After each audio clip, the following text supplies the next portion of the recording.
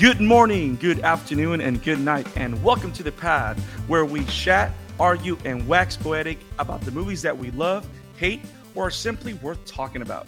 All movies have something to say, and we enjoy trying to analyze what they capture. Welcome to the Shatter After. I am Brandon, one of the hosts of the Shatter After. Welcome, guys. I'm so excited to bring you Take 5. We're going to talk about an amazing movie, 1997's award-winning, out of 61 nominations, got 24 awards, Good Will Hunting.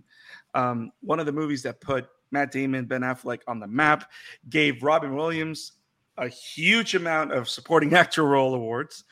An amazing and filled with amazing moments, great music, and just a movie that just wells you up inside, makes you feel whole, and reminds you what is awesome to be human and relationships and friends and, life in general. Good Will Hunting is such an amazing movie, and what an amazing movie to talk with such amazing people. I am here with the one and only Mike Thomas. What's good, everybody? Attack on Titan recently came to an end, so I had to represent the Scouts. I'm just happy to be here talking Good Will Hunting. It's way less traumatic than Attack on Titan. Nice. It's very interesting, the fact that you throw that Attack on Titan reference there, and those that know, I'm representing the one of the halves of Fat Man Beyond, because this is Mark Bernardin's shirt. Be humble, but let motherfuckers know. So, just saying, since we're throwing references out there. And of course, from the Amateur Otaku, our good friend Isaac Wolf is down there. And we have the co-host of the Suit Up Geeks podcast, Ryan. Thank you for joining us for this awesome chat, man. No, what's going on, guys? Thank you so much for having me on, and for a movie that honestly has taken me way too long to fully watch, but 100% glad that I got to witness this thing. Yeah, Good Will Hunting is one of those films, it's very possible that people of these latest 2 decades, of this last 2 generations, most people know it by scenes. They know individual scenes. They know the slang. For some reason, I felt that I was talking in the Boston accent when I was saying the intro. That's a different story. But they know the lines. They know that Robin Williams did a breakout drama role in this film, which, by the way, Robin Williams is was one of the best dramatic actors that I've ever seen. His drama role is just phenomenal.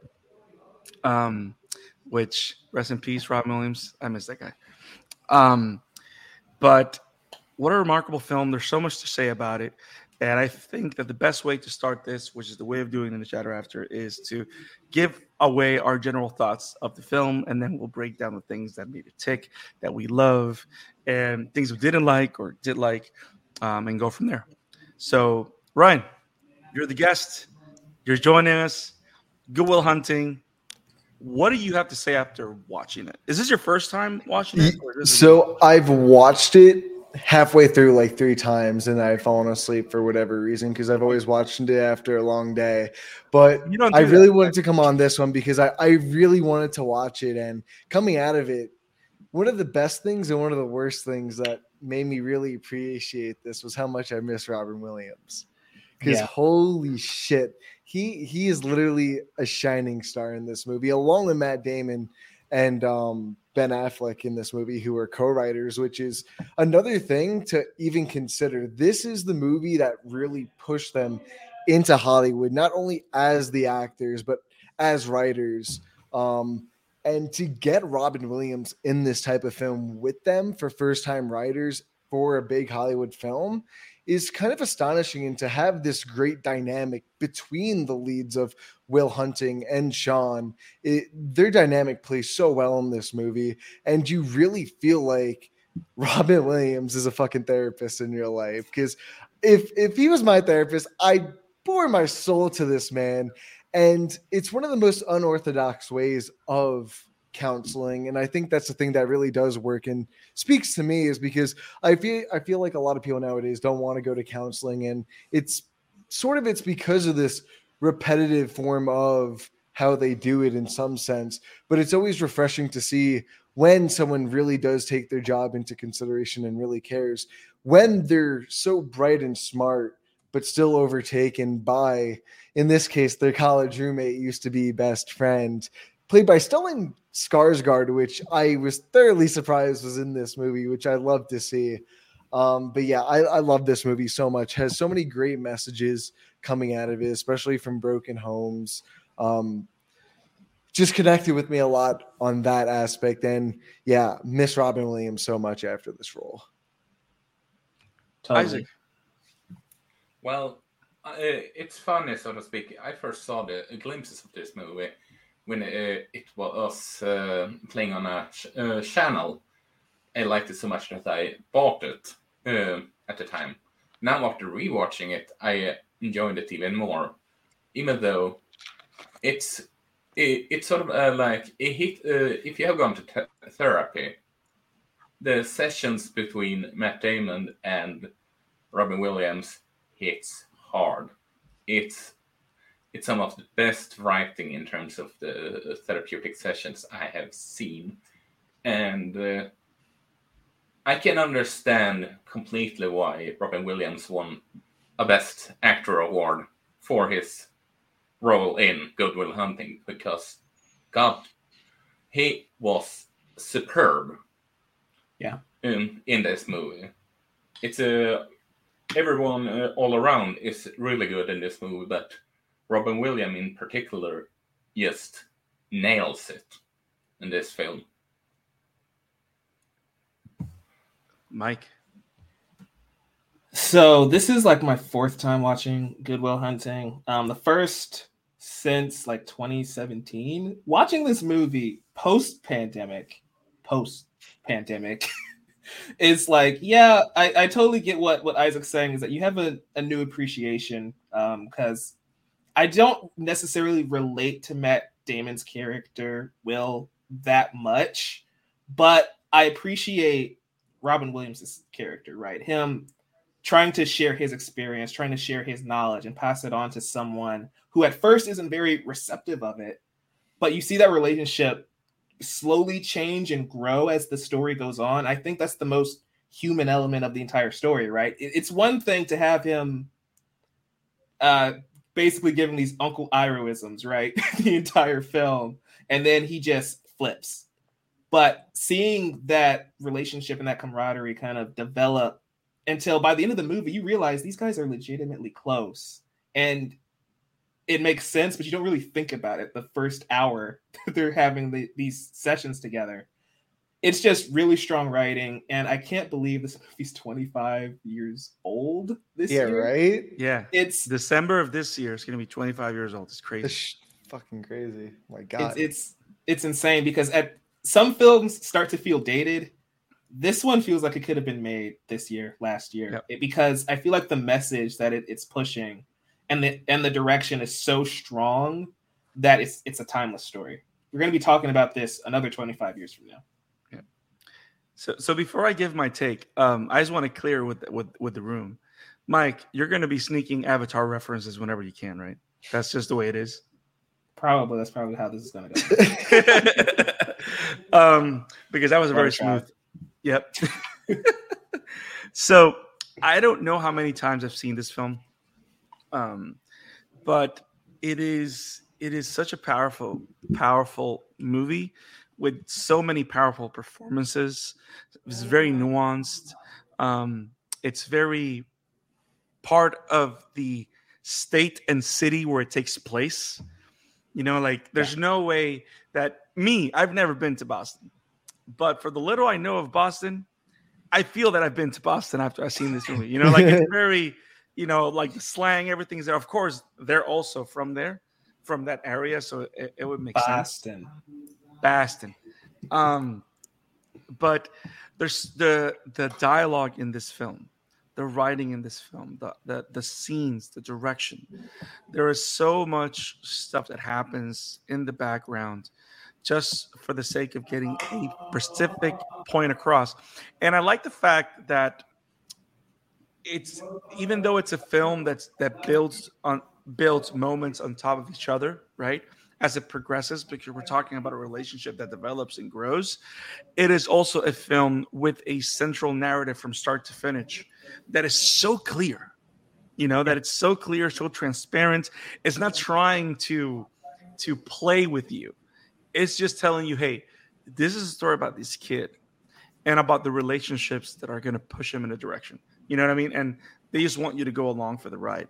And I think that's a good starting off point to start our discussion, because one of the things that I love about this film is that even though we have a good ending, right? Us that play video games know that there's games that have multiple endings, right? And you have your good ending, your bad ending, your perfect ending, right? A lot of games have multiple endings, right? This is not a film that has a perfect ending. It's a film that has a good ending. And the reason I feel that way is because at the end of the day, it's not whether or not he had an epic ending. It's all about the fact that this kid that started scared, holed up in his own world, decided to take a shot at life. Yeah. That's the point. It's not about and how many times have we been there? Which is why I think the whole idea of the movie is so relatable. Like, how many times have we not have we missed out on things because we haven't taken the shot?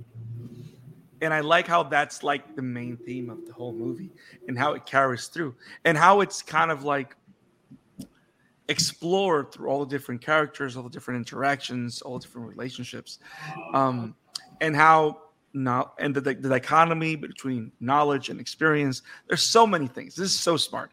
Like, I'm not surprised at all that Matt Damon and Ben Affleck won so many awards for screenplay. Because if you think about it, this did not win Best Picture in any of the awards that I've seen, but it won multiple Best Screenplay. And that wasn't even the original screenplay. Do you guys know what the original screenplay for this was? No. It was supposed to be a thriller where they were using like What? Will Hunting to like be a code breaker or something. Yeah, it was supposed to be something like that. But then with a name like Will Hunting, that is kind of funny. Yeah.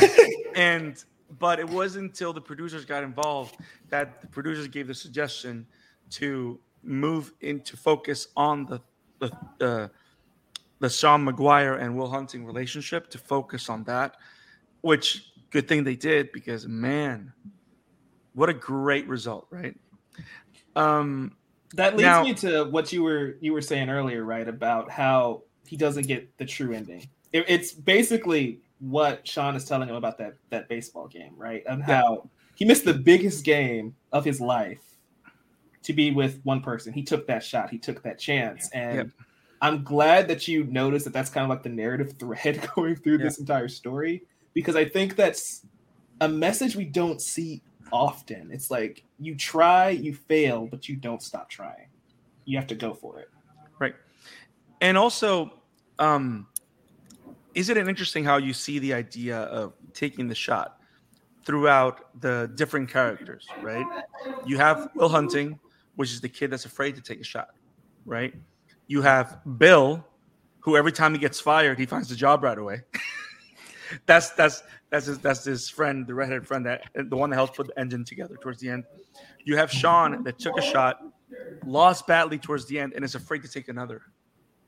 You have Jerry that took a shot to be the best mathematician his, but he feels unfulfilled. Like, you have a lot of people. You have Minnie Driver's character, Skylar, that took a shot, that's taking the shot to try and be the best doctor she can be, and she's not stopping for anybody. Like, it's different ways of transmitting the ideas, and I don't know, it's just so smart. And to think that these are some of the best actors, and on the other side, directors working right now, that this is where they started, you know, and we've all been there. Right, we all know about that moment where we either take a shot or not. Like, this podcast wouldn't have happened if we didn't take a shot, right? Exactly. I just want to circle back right quick to the Best Picture winner of that year. So this would be the Oscars of 1998. It was Titanic. Just so everybody knows why it didn't win. It was Titanic. That's why. So you're saying it was a Titanic loss? Isaac, you're quiet, so I figured I throw a pun here. Or... He picked up the slack, Isaac. I'm so ashamed of him. Yes. Yes. Don't worry, my heart will go on. Someone screamed no, and it was perfect. So now, Ryan, Do you have a favorite moment, a favorite scene, a favorite character? I think it might go towards your Robin Williams catchback, probably. So it's between that and, ironically enough, the very ending when Will decides to drive the car that his buddies gave him to go for Skylar in California. And I'm stuck between both of them because they're both of the places that we've led up to from this beginning. We finally get to see Will and Sean have that emotional connection that everyone's been trying to get out of Will through the entire movie. A few scenes before this, he had a fight with Skylar and broke up because he couldn't even say the words "I love you" to her, when in reality he really did, but he was too afraid to say it because of his past. And after all this emotional buildup, you finally get this amazing release of tension to see the true character that is Will Hunting, this smart and vulnerable person on the inside who's too afraid to be vulnerable because being vulnerable is what's gotten him hurt throughout his entire existence. So I think having Sean and his wife's story compared to dealing with all of his life tragedies, it just hits so well. It really does. And the thing that I really like about the directing in this movie is they hold on them so much, so you can really grasp and hold on to those deep and emotional moments that feel rewarding. Because when we all sit down after having this massive blowout of emotions, after holding it all in, you just sit there for a second and you hold on that emotion with whoever you're with or by yourself. So to be able to experience that with these two characters that have been butting heads for most of the movie and finally come together it's just a beautiful moment all around. True. And I like the fact that you brought one of the topics that I wanted to talk about to the forefront, the idea of vulnerability, right? Yeah. And of being vulnerable and the different meanings that theme takes hold of towards the film.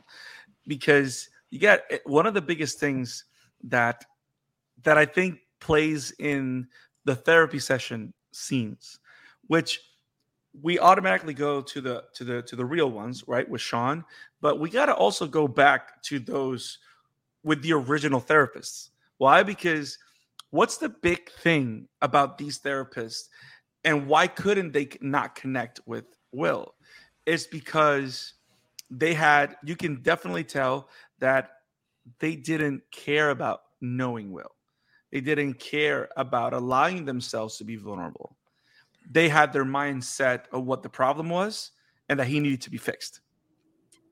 And the key that allows that relationship to work, or even us, like the key to most real relationships is how vulnerable are you willing to allow yourself to be with someone else? And it wasn't and the fact that Sean was able, even though he was still struggling with everything with the grief that he's going through with his wife, the fact that Sean was able to be vulnerable towards Will, to see Will not as a genius, but as a person, someone that Will can be vulnerable with. That's the key that's what unlocks, right? It unlocks his heart. No, that's what unlocks Will's voice, right? Towards actually being able to talk through therapy. And it's just phenomenal how we're able to see how it starts with literally Will breaking his life apart, right? Yeah. And him thinking about it. And we got to go to that scene in at the lake, right? What an iconic scene.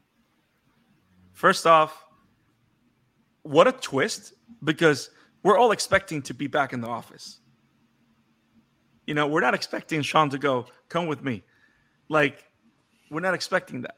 And I like how we're seeing a pattern that, Will in control of every scenario, Will in control of every situation. But Sean is now taking hold and saying, come with me.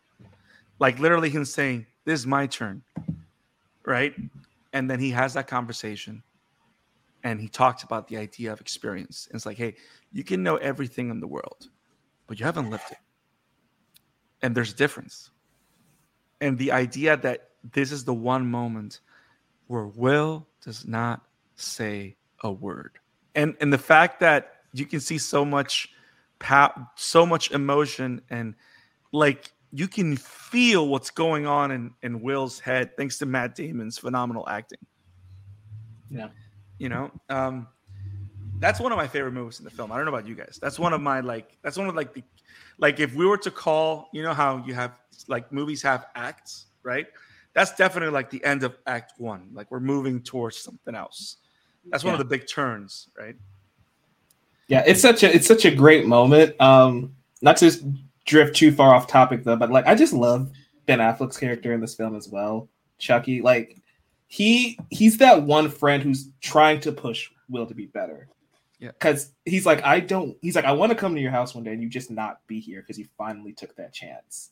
And I think the supporting cast for this film is incredible all across the board. But I just really like having that one character who is trying to push Will to be his very best. Because we have Skylar and Sean, but these are relatively new people in his life. Right. Having someone who's been there, who's been a part of his life for God knows how long, I really just like that relationship and kind of how it shows that it's probably helping convince Will more than anything that, yeah, maybe I am doing this wrong because all of these people are telling me one thing and I keep kind of going with the other. And so I really enjoyed Ben Affleck's performance in this movie. I think it's one of his more underrated performances because he doesn't get a ton of screen time, but whenever he's there, I think he's doing a fantastic job. He knows how to tell jokes. Yeah. Yeah, definitely. Yeah. And I like that you mentioned the whole thing about him being the one constant pushing force. I really like that about his character too, because not to belittle anyone in Ben Affleck's position, like an actual person in Ben Affleck's position, but it's very hard for you to have a conversation with someone and tell him, just so you know, if I'm here working demo for the next 20 years, I understand that knowing my own self, this is probably the best I can do. You know how vulnerable you have to be able to say that? Yeah. You know, that's not easy to say. And the idea, and I think one of the best lines comes in that scene where he goes like, you're sitting on a winning lottery ticket, but you're too much of a pussy to cash it in. Yeah. Like we all need that pep talk. Yeah. But that's like you're don't saying, be a pussy. like you're saying though, like to be a big enough person to admit, like, yeah, I'm at my limit here. This is as far as I can go. But also being a good enough friend to realize and be a good enough friend to actually voice and say, hey, you can do better. You need to do better. Yeah. That is so huge from that character's perspective. If I might interject, there's one other thing that I think really differentiates Sean from the rest of the therapists. And I think not even just the therapist, but everyone in his life. And I would say it's the understanding of what he's gone through. And Sean understands that almost immediately. You can sense just from their very first interaction to their second. And just having a second interaction alone already shows you that, because all the other therapists just walk out either halfway through, don't want to meet him after the first one because he's such a smartass, or he won't talk.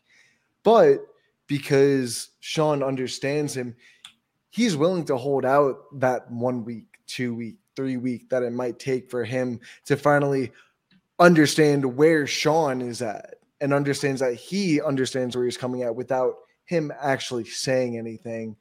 And I think Sean is the only character that truly understands Will in this movie, because like holistic. Yeah. No, yeah, straight up, because in regard, it's Stellan Skarsgård's character, Dr. Gerald, Professor Gerald, that kind of pushes him forward in his life and wants him to do better, who encourages him to do better, but he doesn't, because he doesn't understand him. He just wants to go to next therapist after next therapist after next therapist, because he's got the next Einstein on his hands. Yeah. And you even see that argument between them right before you have that big climactic open heart moment between Sean and Will. And that's another thing that I think that adds to Sean and Will's relationship that is very deep and sentimental that most people might not realize. For sure. You bring something also very important, Ryan, which I'm glad you brought it up. And it's the whole thing about the different roles and the different way and the different perspective that different characters view Will, right? So like the guys from Boston, Morgan, Chucky, and Bill, they see him as family, right? Skyler sees him as a person. And I think that's why that relationship with Skyler is so important and why he is very taken aback with the relationship he's getting with this girl and why he's enjoying it so much and why he's so scared too is because the way he connects with her, his intellect is not in the way because they're connecting at a deeper level. The thing with Jerry or Gerald, whatever, the professor, right, is that Professor like you Selvig. said, Professor Selvig, wrong multiverse. This is the Miramax multiverse. No, I'm kidding. Now, like you said, he's seeing the next Einstein. He's seeing a demigod walking through the halls of MIT, right? So, but he's not seeing the person. He's not seeing this kid, which the name of the film, which I the idea of Good Will Hunting, it kind of makes me think about the idea that what we're trying to say is that, yes, he's a genius, but not only that, he's just a good kid that's been through bad shit.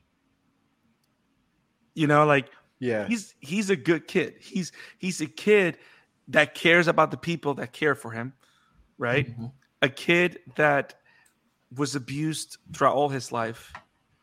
He beat up Carmine, Scaplega, whatever that Italian guy, not because he hurt him back and now he can fight back. But you got to think about the fact that he was a kid. That means he's one of the most vulnerable people in the world, and the people that were supposed to protect him did the worst to him. Yeah. So he's just holding everything together. But then when you have these people like Skyler, Chucky, and Sean that actually see him as a person, because you got to think about it. He has one more disadvantage or one more obstacle that a lot of other kids probably in his shoes would have, is that the fact that he has this intellect or this ability gets in the way of him interacting with other people too. So that's an additional layer of division between other people. You know what I mean? Because it's not like when you have issues, you find people that you can connect with, but he's always going to be disconnected in some way from everybody else, or at least that's the way he understands it. But it's not till he gets to Sean or he gets to Skyler and he has that conversation with Chuck, right? That he sees that, wait a minute, there's people that actually see me, that see me beyond all the books that I've read, sees me beyond my never-ending desire to solve math problems because I can't help myself. Yeah, that's why the title it's so good, because essentially his entire life he's been hunting for goodwill, right? Like that's the gist of it. He's been searching. Damn it, Mike, that's brilliant. For compassion, for people who understand him. It's like, that's why I feel like the title of this film is one of the most clever and creative. I didn't think about that. I didn't think about that either, to be honest. That just makes sense. It makes sense. Yeah. So there's so many ways to look at it. None of them are wrong. Yes. And going back to that final meeting with Sean, right? Is that how interesting and powerful it is. The fact that we have that moment where Sean utters the words, "It's not your fault," right? To think that this cerebral titan of a young man that could win any argument, right, is broken down by 3 words. Because he needed that human connection. He needed that healing. And that's the one thing that I love about this movie, is that we all need that connection with someone. Yeah. We're built to be with people, to build relationships, to grow. And I like the fact that as he grows, Sean also grows. And I like how this movie is a good story about how we all can be with each other so we can move forward and not stay stuck in life, which is awesome. So poetic. So great. Yeah, I think that's got to be like one of my favorite Matt Damon moments of all time, because like what you said with Sean's side, there's just so much coming from him, and when he goes in to cry, the camera holds on him and you just hear him scream, "Oh my God," over and over again, and you're just sitting there and you're like, oh my God, I'm finally being able to release all this, being able to open up to someone that finally understands that I've been through all this. And they also handle a lot of the abuse stuff really well in this movie, very subtly, when you see Sean going through his files, trying to understand what he's been through and seeing what some of his foster parents left on his body mark wise. And it helps you understand subtly what he's been through to build up to this very emotional yet subtle moment where, honestly, if you're not paying too much attention to it, it might go over your head. But if you really dig deep, look in and stay in on that moment, both sides of the characters are just coming together beautifully in their emotional journey together. And it's not easy either, because one of the things that gets me of that scene is that as he keeps saying and repeating, "It's not your fault," right? And bringing those 3 words over, that moment closer and closer. Yeah, and then that moment where Will comes and say, "Don't fuck with me, not you." Like anybody else that comes at me, I'll punch him back, I'll kick their ass. But it's like, please don't be the one that messes it with me. You know, like don't play with my emotions. Yeah. You know, and that's what brings them together, because Sean goes like, "No, it's for real." Because you got to think about it. Yes, he was in the process on the road to having a more deeper and powerful connection with Skylar, but because of his fear, he pushed her away. And now he has this other opportunity with Sean to connect in the level that he needed to. And that's the moment where he finally gives in. And it goes back to the idea, is about taking that shot. It's about allowing yourself to try it, because some things you don't know until you try it. And what a great central message, you know, unless you try it, you won't know. And I think that's one of the reasons why this movie is just going to go in the annals of history, one of the best films of all time, because it's one of those movies that the message is clear and powerful and universal. Yeah. And also it doesn't feel dated, which in like there's no like timestamps around, apart from the clothes maybe. There's no real timestamps that are highlighted throughout the film where you would think that, oh, this didn't happen 10 years ago, you know? Yeah. You know, it's not like we were talking about The Godfather the other day where you can see like posters of the time and stuff like that. Like this feels like it's something that can just exist in a pocket, and we can just watch it within that pocket and go back to it to and fro. Do you guys have a favorite line? Isaac, you've been out of the woods. Let me get you out of the woods for a bit. Do you have a favorite line or scene, Isaac? Well, it's between 2 scenes. One of them is, well, the whole "it's not your fault" scene, because goddamn, I broke down in tears when I saw that one. And 2, it's the conversation between Stellan Skarsgård and Robin Williams about their point of view of how Will should handle his own life, considering their different set of their different point of view in life. He should, with Stellan, believing that he should just use his gift and not think of anything else. And Sean, Robin Williams' character, is saying that he should have his own free will, so to speak, doing what he believes, sort of like how he did. Even though he, which Stellan even admitted, was much smarter than he was. It shows a more simplistic life. That's the scene at the bar. Yeah, with the sandwiches. Yeah. Yeah, that's a great scene. That is a great. It's funny. Like you got these two foster dads trying to decide what to do with this kid.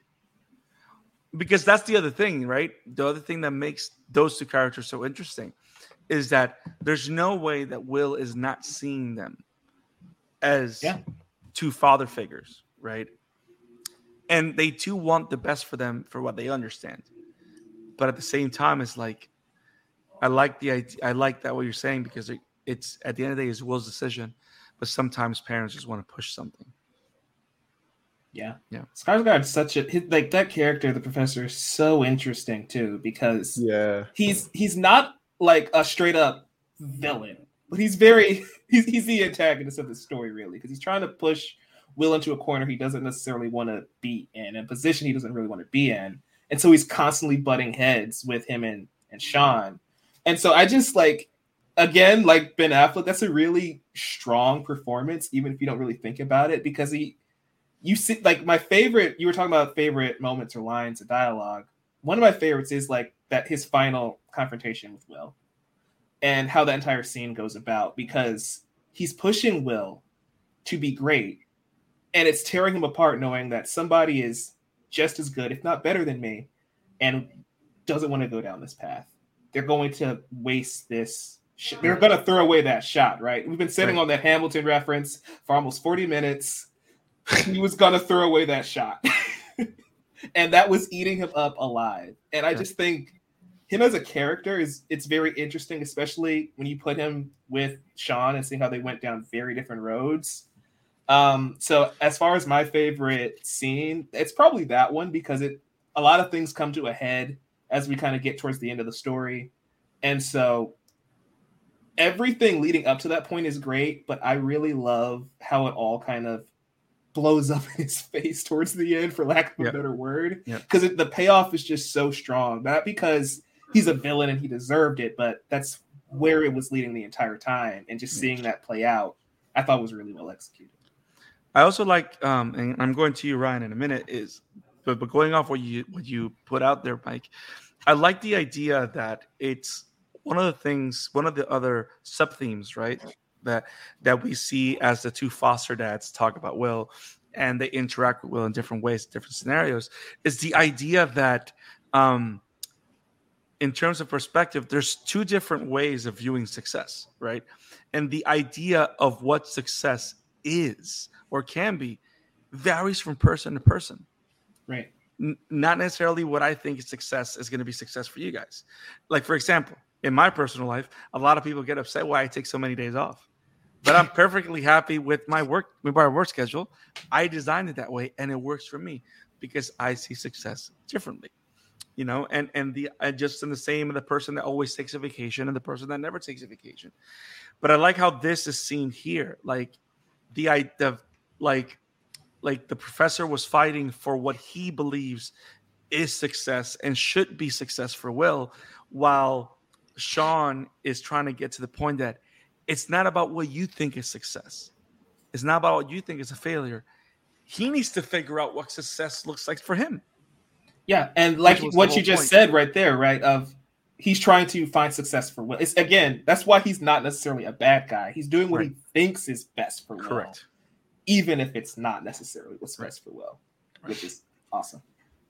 You got a best scene, line, or moment?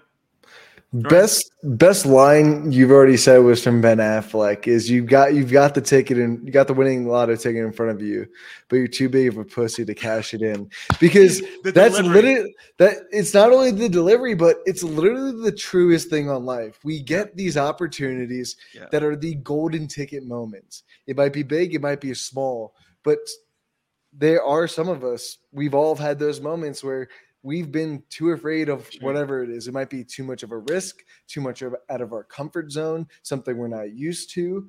And we miss out on it so much. And you don't want to see Will miss out on so much of this throughout the movie, because you see how smart he is. You see how much he loves Minnie Driver in this movie. And you sit there in the whole movie, he's fucking himself over by being so stubborn.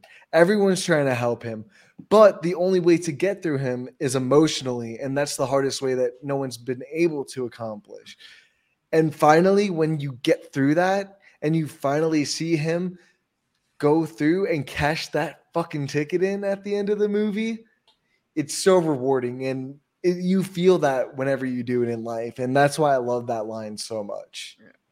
Also, just to piggyback off of that right quick, I love how like Brandon said earlier, it's not the true ending, the perfect ending, right? Using video game terms, it's a good ending because we don't really know how it turns out for him, and that's fine. He took the risk that the movie has been setting up the entire time. Yeah, and that's why it's so great. Exactly. That's why I think you couldn't end it any other way. Yep. You don't want to over-explain what's going on here. You want to leave it like, hey, it may have not worked out or could have worked out perfectly fine. But the point is he did it, and that's what matters. Or you can be meta and say, like, Will Hunting took a shot and Matt Damon became one of the biggest actors of our generation. It's like, Will took a shot and became Jason Bourne. So Jesus Christ, it's Jason Bourne. Like he became the thriller that Will Hunting was supposed to be. But yeah, it's and that's what I was gonna say. Like, it's the ending. It's like it has this bittersweet thing to it, which most things in life have that flavor, because you just have to, And it's funny you said when Ryan, you said golden ticket. I figure, yeah, we're gonna catch it in. Maybe I just get a Wonka bar. Maybe I go to the factory. I don't know, but I'll get something. Right. But it also goes back to the lake scene, because the one thing that Sean is pointing out to Will is that you may know a lot of things, but if you don't, there's certain things that until you experience them, you don't know anything. And the fact that he went to experience it, and it's funny because when you look at all the times that Will is pushing back, especially with Skyler, is that he's afraid of the experiences because of how many traumatic experiences he's had. And I don't know, you always root for a character that decides to try it, get another hand and chip in, Now, in terms of my favorite scene, it is definitely the not your fault. Part of me wanted to go like, you suspect. No, that's not my favorite. I like them apples. Yes, that one. And but the whole thing is not your fault is one of the best scenes ever, because it's what everything leads up to. It's like, that's the one scene where everything could have fallen apart, right? Yeah. It's like one of those scenes that are so delicate, and unless you have the right actor playing the role, it just wouldn't land. Right? It's similar to, I'm going to bring this over. It's similar to Avengers Endgame. There's so many reasons why that movie should have failed, but it lands so hard and so good in so many moments. And the moments that it needs to, and it's mainly because you have the right actors doing the right roles and doing the right things. Right? So that's just like the perfect alignment of all the stars happen in that scene. And that's why that's my favorite scene. Now, can we talk about how much of a 90s movie this is? like we got the intro that's like 2 minutes long with all the credits and like the music. Like, this is like, I haven't seen a 90s movie in a long time, but man, is this a 90s movie. At least it's not as bad as when the original West Side Story, the opening credits were like 15 minutes long. Like, I kid you not, it was close to like 10 minutes long. I said 90s movie, not 60 or 50. I'm just saying in comparison. No, that's fine. But do we remember that we used to have movies that started like this? You remember when the first Sam Raimi Spider-Man came out? It's when we had 2 credits, one at the beginning and one at the end. Yes. Yes. Or the montage from Spider-Man 2, right? Or the montage from Spider-Man 3 or the montage of Spider-Man 2 in 1. Yeah, exactly. Yeah, like those are like things that we don't see anymore. Now we get excited when we watch Attack on Titan and there's no credits, no opening theme, and all we see, like, it just starts right off the bat, and we're like, oh my God. It's like Didn't Deadpool have an opening montage also? I think so. Yeah, but the second one was like a bit of a riff off of like the James Bond type of stuff. Yeah. They were going for that type of joke, at least I think. And they bring the big guns, the Titanic, Celine Dion. No, this is not a Titanic podcast, but I figure we bring it. Next time, baby. Oh boy. So, anything else you guys have on Will Hunting? Anything in particular that you guys want to throw to the gauntlet before we head out? It's just a great fucking movie. Agreed. Yep. Poster. Yeah. Yeah. That's all that needs to be said. Yes. There's a lot of. I mean, it had a 98% on Rotten Tomatoes. As it should. An A cinema score. Like, there's a reason why this is one of the best movies of all time, of our generation at least, right? And we're gonna keep talking this forever. For sure. So, guys, this is awesome. Take 5, The Shadow After. Go Will Hunting.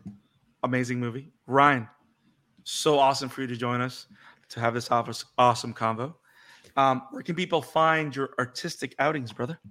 Oh, man. Thank you guys so much for having me on. I love talking about this movie. And you know what? Ben Affleck and Matt Damon, they're still killing it. I love them so much. That Deep Water aside on Hulu, they're killing it. Yes. But you guys can always find me on Twitter, just Ryan again. Just a good shit poster once in a while. And, you know, Suit Up Geeks, we've got me and a bunch of my co-hosts. There's 3 of us. We do a monthly draft, which is awesome. And now we got our Tournament of the Champions going on. So go over, check the Twitter out, see who has the best drafted team, best films of all time. So go check that out. Go vote on who you think is going to win. And yeah, thank you guys so much for having me on again. Love talking about it. So next draft rolls around. Do you take Good Will Hunting now that you've actually seen it all the way through? So ironically enough, I was considering taking it last night, but I already had like a drama in there, so I kind of went with you want to keep a good old comedy. I went with what was it? Pineapple Express. So nice. that is a crazy movie. Love that movie so much. Great choice. Nice. Isaac, where can we find you, man? Well, you can find my work over at Webm Entertainment, where I write all kind of reviews, and you can find me on Twitter over at Emblemaniac. Sweet. Mike Thomas.